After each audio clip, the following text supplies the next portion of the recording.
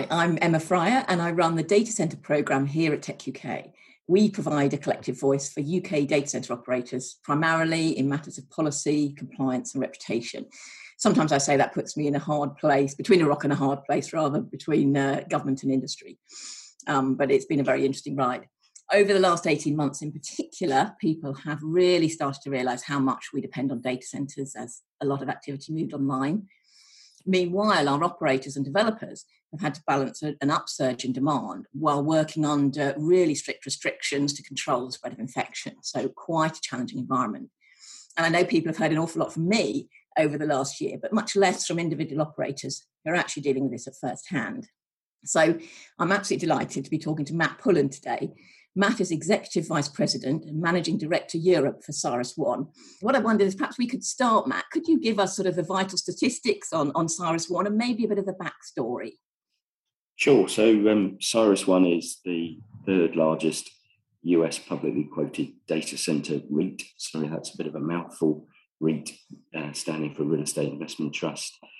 Cyrus, until 2018, was largely US focused with approximately 45 data centers across the US with a balance of enterprise and hyperscale. And in 2018, CyrusOne purchased Xenium Technology Partners, which was a business that I was associated with starting back in 2013.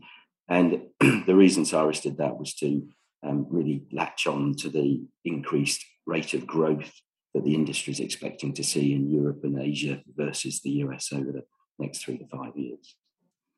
Wow. So yes, latching onto the growth. From my perspective, we've seen things change incredibly fast in the last 10 years in the data center sector. And you know, you said Xenium was set up, I think, was it 2013, and already now part of CyrusOne. So things are changing incredibly quickly. We've seen this very, very buoyant growth and then a trend towards fewer, much larger developments. And we've also witnessed this very strong M&A activity. And obviously CyrusOne has been absolutely at the forefront of both those trends. So you're experiencing all that at first hand. So in general terms, I know you mentioned the European and Asian markets catching up now with the US. How does that, particularly the European market, how does that look to you at the moment? We've got a long way to go. So I guess a few things I'd throw out there. And since we were acquired by CyrusOne, we've grown the portfolio threefold in 3 years, which is a fair demonstration of just how incredible the growth has been in the sector. And as you said, really fueled by the pandemic. I think, again, putting things into perspective, Europe versus the US, the European colo market beginning of the year was probably something in the order of 2,800 megawatts. And the US colo market by equivalent is about twice the size, 5,400 megawatts. Yet the demand drivers are the same. And if you consider the GDP of the US and Europe is broadly the same, touching something like 19 trillion US dollars on both sides of the pond, you can see why there's an expectation that Europe will grow extremely rapidly. And indeed, just other things, you saw a 50% increase in headline signings from the hyperscalers between 2019 and 2020. And that just sort of topped off at 15% annual growth rate in the colo market over the previous 5 years in Europe. So pretty astonishing stats. I'll throw it back to you, Emma, because I think there was an awful lot of questions in your questioning there, particularly if you wanted to go to the M&A side of things and your view of, your view to my view of what we're seeing in terms of some of the trading multiples that we've seen even in the last few weeks. But I'll put it back to you to question me as to what you want to touch on. Okay, yes. I mean, I am very interested in, firstly, the drivers behind all this growth. So, you mentioned the hyperscalers, you mentioned the need to catch up, you mentioned the pandemic. I think there's also the migration of activity from sort of on-premise and enterprise, where that's all going to go, digitalization of government services. So there's a number of demand drivers. At the moment, what I'm hearing from the sector is the biggest driver at the moment for sort of expansion of capacity is hyperscaler. Is that what you're seeing? And do you think that's a short-term trend, or do you think we've really got a lot of catching up to do in the medium term too? No, you're absolutely right. And it's all down to cloud adoption by enterprise, which has really only just started to gather momentum on a global basis and also on a European basis. So if you think that up until relatively recently, maybe 10% of enterprise IT spend was on cloud, that's now moving towards 20% and predicted to move towards 30% within the next few years. And it's that exponential growth that is driving hyperscale demand. I think the issue there is, where are we seeing that demand? Is it consistent across the region? And the answer to that is it is moving across the region, and that's demonstrated by the hyperscalers opening what they call new regions. A slightly confusing term, but a region is where a hyperscaler starts to serve a country from within a country, which is signalling that there is significant demand from within that country.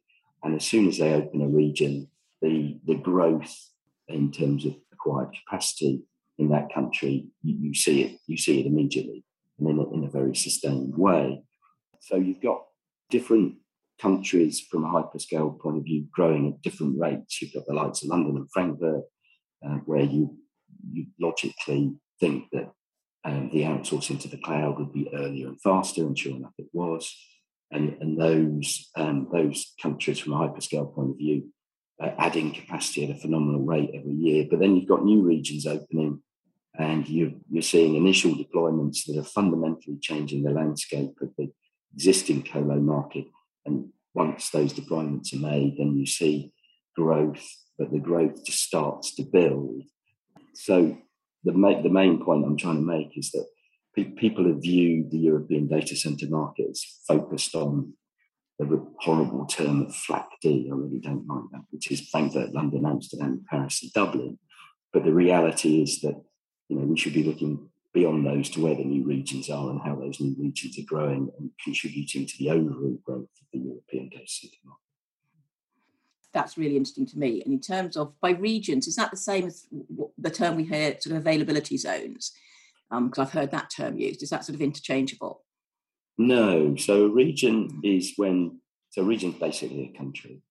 Availability zones are the consolidated areas within a region. And normally what you would see is that a hyperscaler would start by deploying 3 availability zones within each region, because the availability zones effectively back up each other. It's back to if you remember the enterprise data center days when it was all about triangulation, where a corporate would have 3 data centers with a bit of compute, storage, DR in each one of 3 data centers, all of which would back each other up.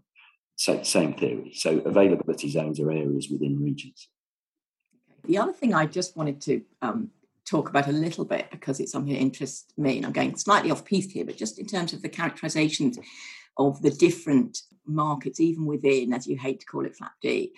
When we look at the UK, we don't see, or we're beginning to see, but only just the idea of hyperscalers developing their own sort of campus-based facilities. Generally, they've taken space in third parties, and that contrasts a lot to, say, the Irish market, where the way they've gone about it's very different. Do you think there's specific reasons for that, and why that's so different in different countries? Yeah, totally.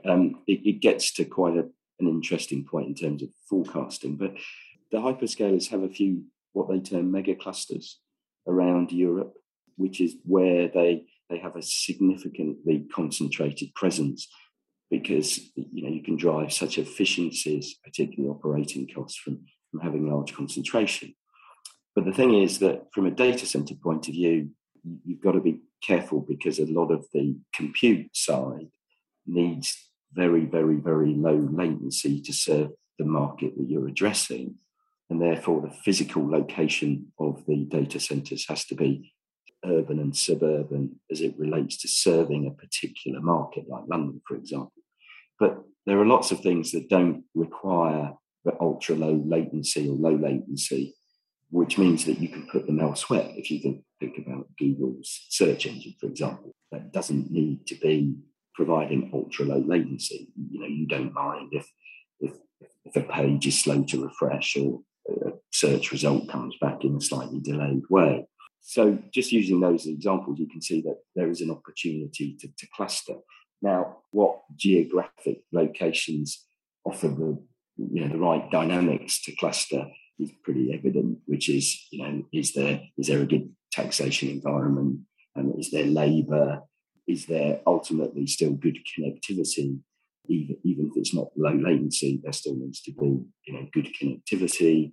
Is there cheap and abundant power? You go on and on and on. But that's why with logic, you could see why Dublin's so influential, why the north of the Nordics is pretty influential, and particularly northern Sweden.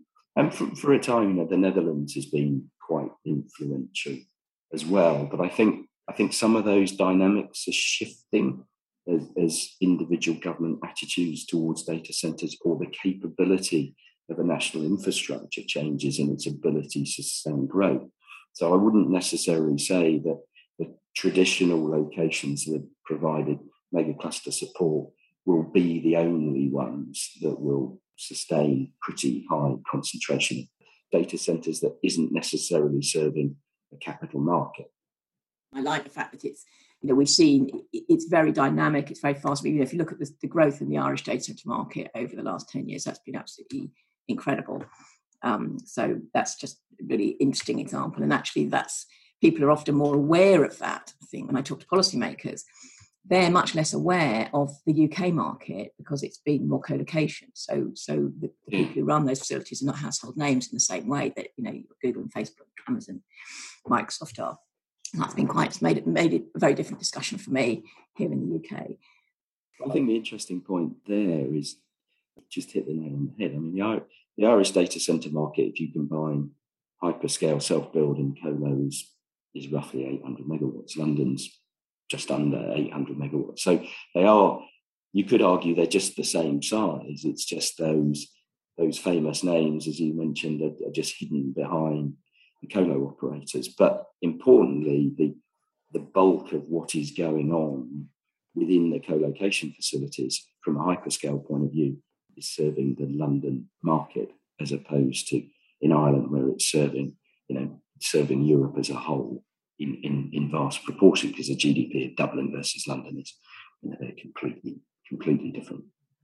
Absolutely, yeah. So it's about essentially serving centres of population, and that's what we're looking at in terms of these regional expansions. So just back on the sort of more specific expansion thing, focusing back on CyrusOne, I'm just interested to know whether you can say something about your own strategy for expanding capacity within Europe, whether you're looking tier 1, tier 2, both, how focused you are on the traditional metro markets, and where else you're planning to add capacity. If you're able to tell me, I'd be really interested. Yeah, no, sure. We had our earnings call recently, which really echoed what we talked to in our Investor Day back in June.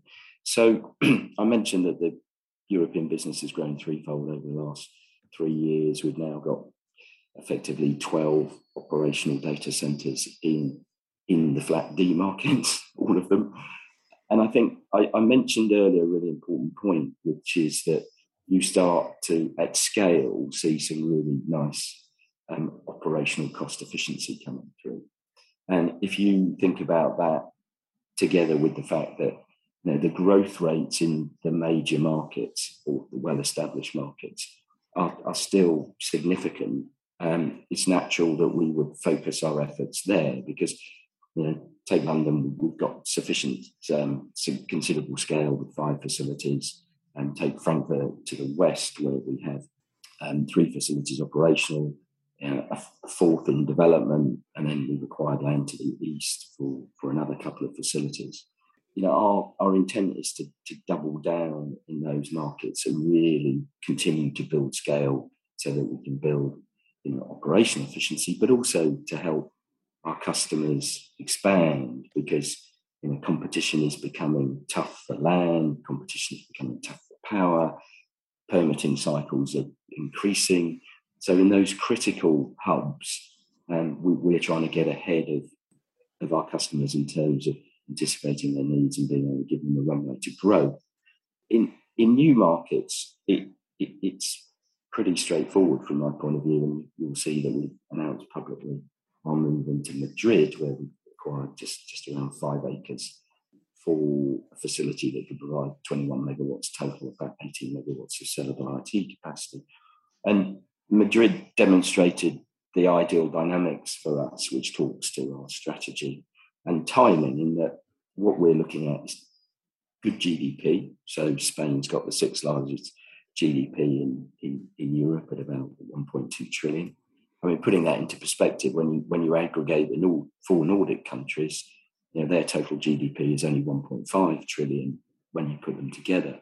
So Spain was always on our radar because of the scale of GDP. It was opened as a region over the last couple of years by the major hyperscalers. And the interesting thing was the scale of the colo market was tiny and not reflective of GDP, because during the enterprise boom, and this is a really important point, the Spanish enterprise companies really were averse to outsourcing. It's quite sort of traditional at that point in Southern Europe, and they'd rather build their own data centers than commit capacity to colo providers. But we've seen the digital economy transcend traditional barriers to outsourcing. And so what's happened is the growth in the Madrid market has been phenomenal, just mainly because it was so small up until recently. So it was a 40 megawatt market. The hyperscalers have deployed, and between a couple of hyperscalers last year, there was probably 30 megawatts of headline signings. And so you're seeing just this fundamental impact on markets. Another dynamic was that there isn't a lot of competition in the market.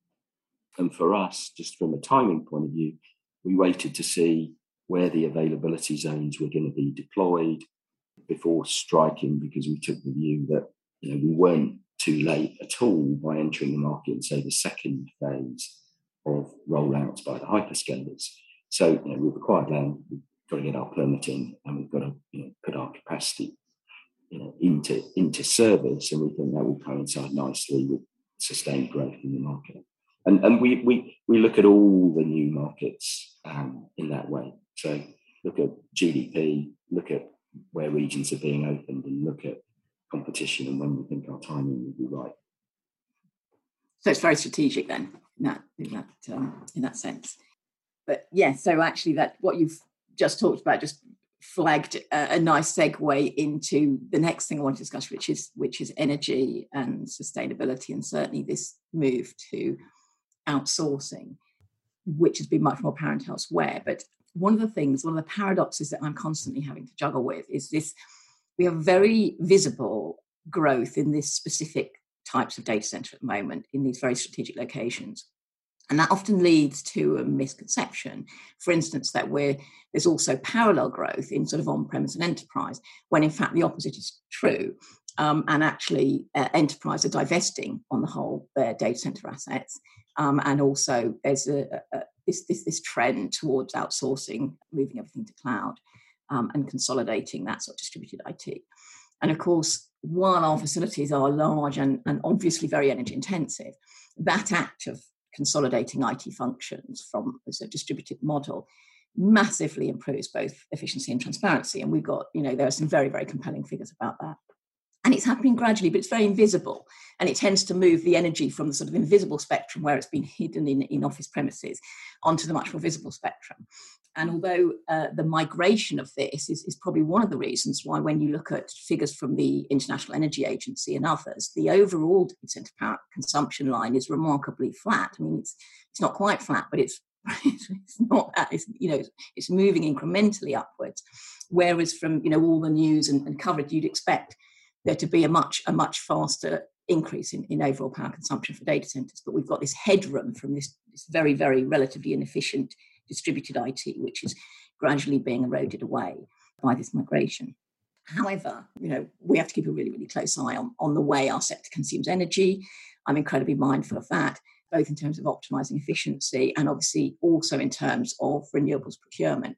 So, and I know, I've heard great things about your moving to renewables procurement, but I'd be really interested to hear just a bit more detail about what you're doing in terms of energy stewardship and renewables. I thoroughly agree with what you said leading up to the question. In my former life, we were always tracking the proportion of office space that was given over to data centers. And probably in the mid 2000s, it was running about 7.5% of office stock was occupied by data centers. And if you take the enterprise, sort of legacy enterprise data center landscape as a whole, you're absolutely right. There was an awful lot of money put into data centers with a focus on resilience that led to significant inefficiency. And so the consolidation of those data centers into the big efficient data centers, I completely agree, is a move that people don't really understand, has helped significantly in terms of overall power draw. And the point is as well is that the hyperscalers, they properly utilize the assets we create.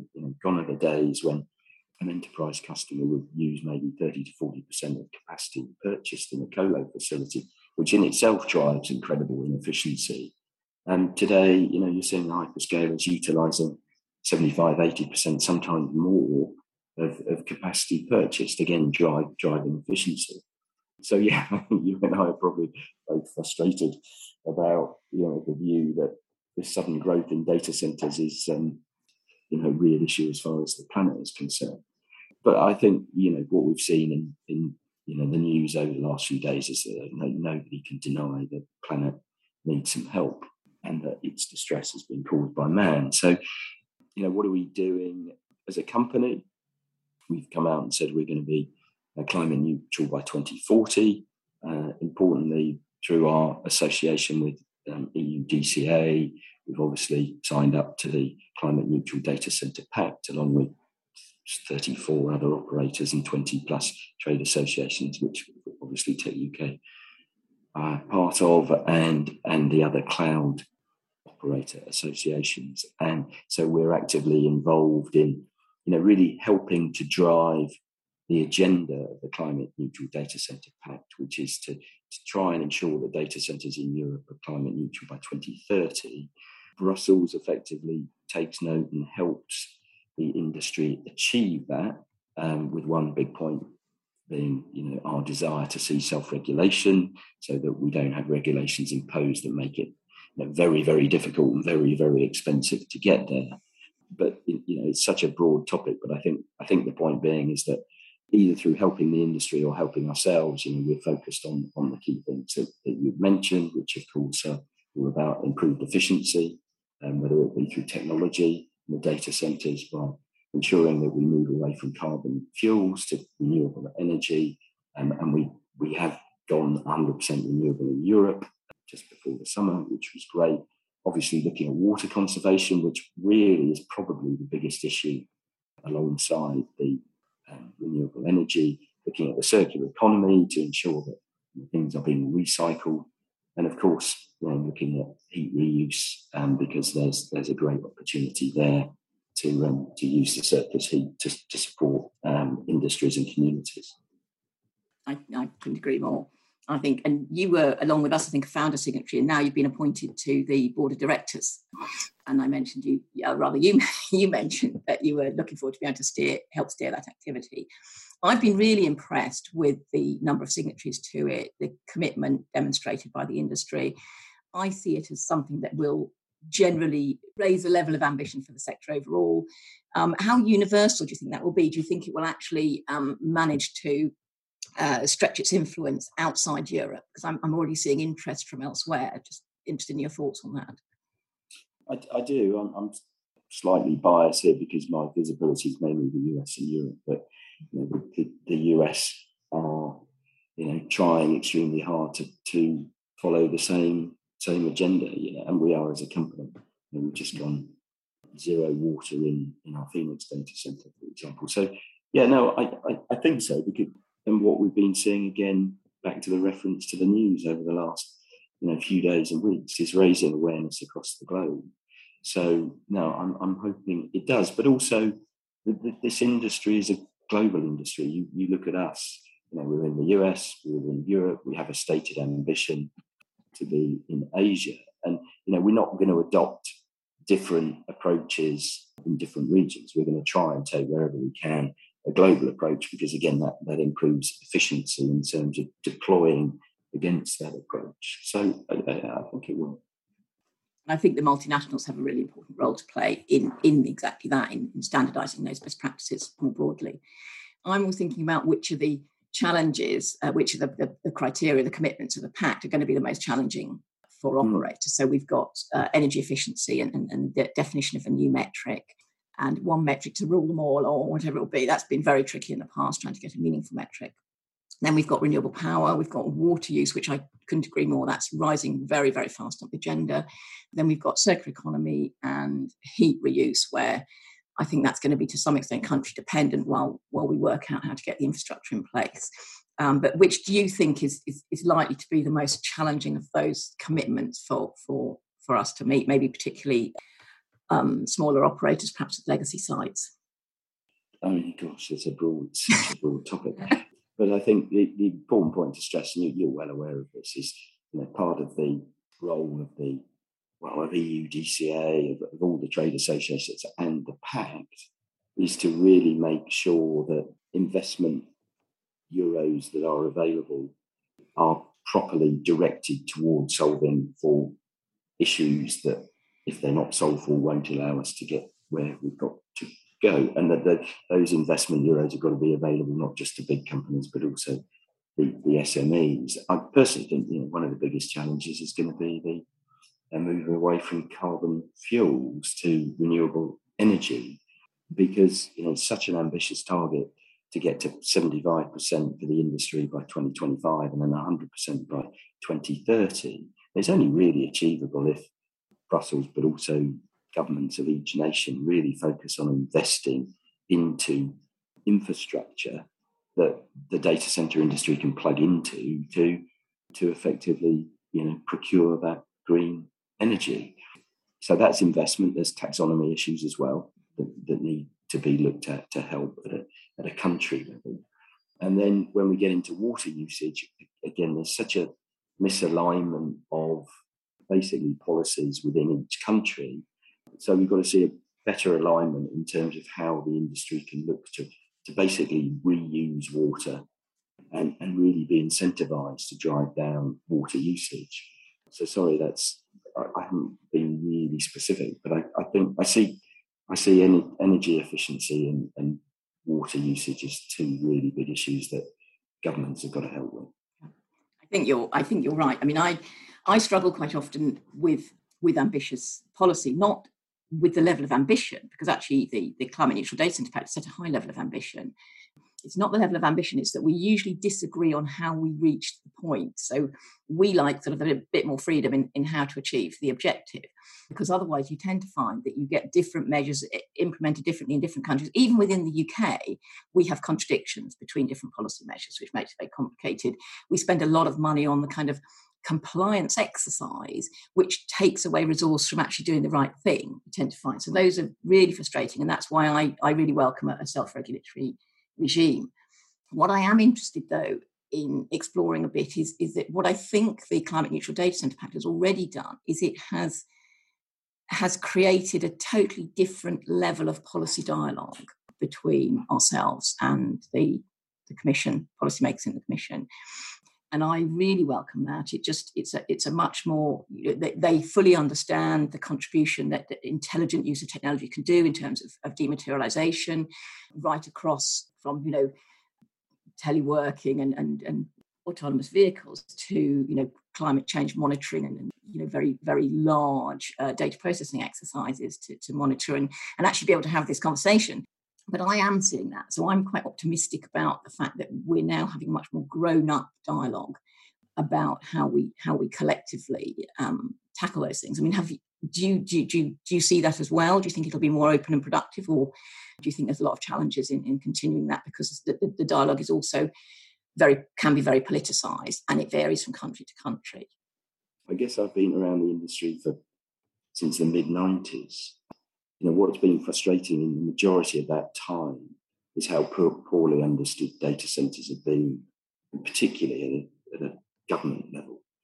Not only has the dialogue been incredibly healthy in recent times, but it's against the backdrop that, Brussels and country governments are so far advanced in terms of their understanding of data centres, importance on the economies, but also the challenges that operators have in terms of meeting sustainability goals, etc.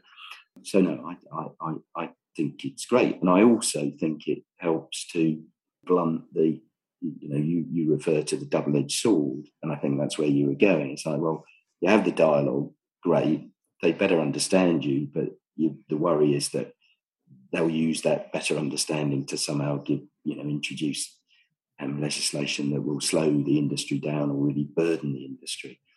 And the one area where I've seen that is in this issue that you and I, Emma, have talked about a lot, and that the pandemic led to us getting some really good air cover from governments, but also it's put back on the agenda the notion of critical national infrastructure.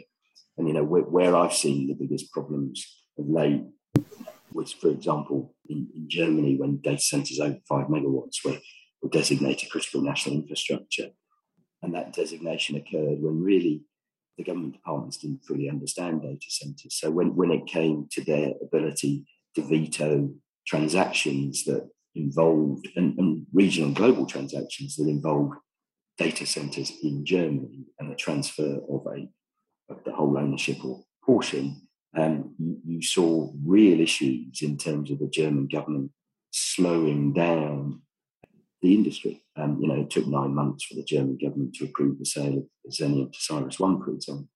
And so I do believe there's going to be challenges, but on balance, the improved dialogue and the improved awareness is reaping massive benefits. And fine, there'll be some bumps along the road, but there always are.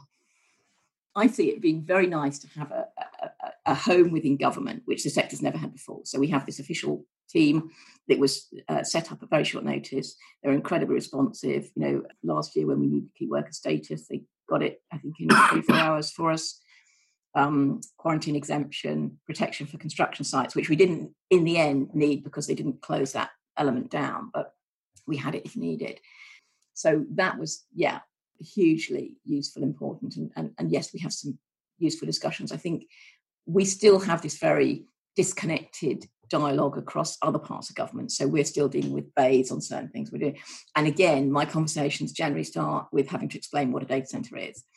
And so yes, it is hugely frustrating because, of course, quite often people come from a pejorative perspective. I've heard data centers using lots of energy, and why do we need them here? And then you have to start the whole thing at the beginning about actually absolutely critical to our a future economic viability as a country to have a sufficient digital infrastructure. We need a state-of-the-art, world-class digital infrastructure if we're going to compete in digital markets. So the scrutiny side, and I'm thinking, I know you talked about that, we actually are in the throes of, we've just now got a new National Security and Investment Act, which has posed some challenges to the industry because we have been designated data centres as one of the critical sectors covered within the Act, where we will have to notify some transactions. And I think the proof will be in the pudding there. And as you say, I think there'll be some bumps on the way. At the moment, it's very, very hard to see how that will in practice impact us, whether it will change the appetite, sort of investor appetite. At the moment, I've seen very, very strong investor appetite across the sector.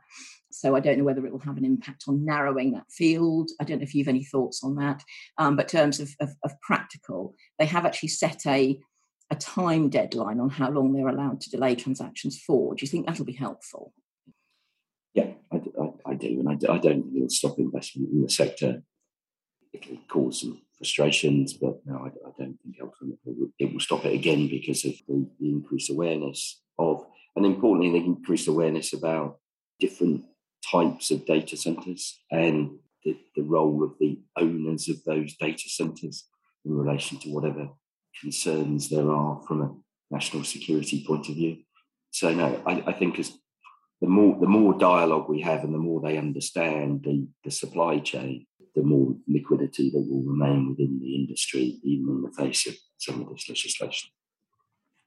I would agree with that. And I think what would also help and this is, from a policy point of view, from my angle, I think it would be actually probably quite useful for wider recognition of the criticality of the sector. And then I think that would probably help my discussions elsewhere in government, particularly those where there's a low awareness of just the kind of criticality of the operations, the complexity of operations, just the incredible complexity of the infrastructure that we're dealing with, where really you've got 4 or 5 different industries coming together within one roof and multiple technologies.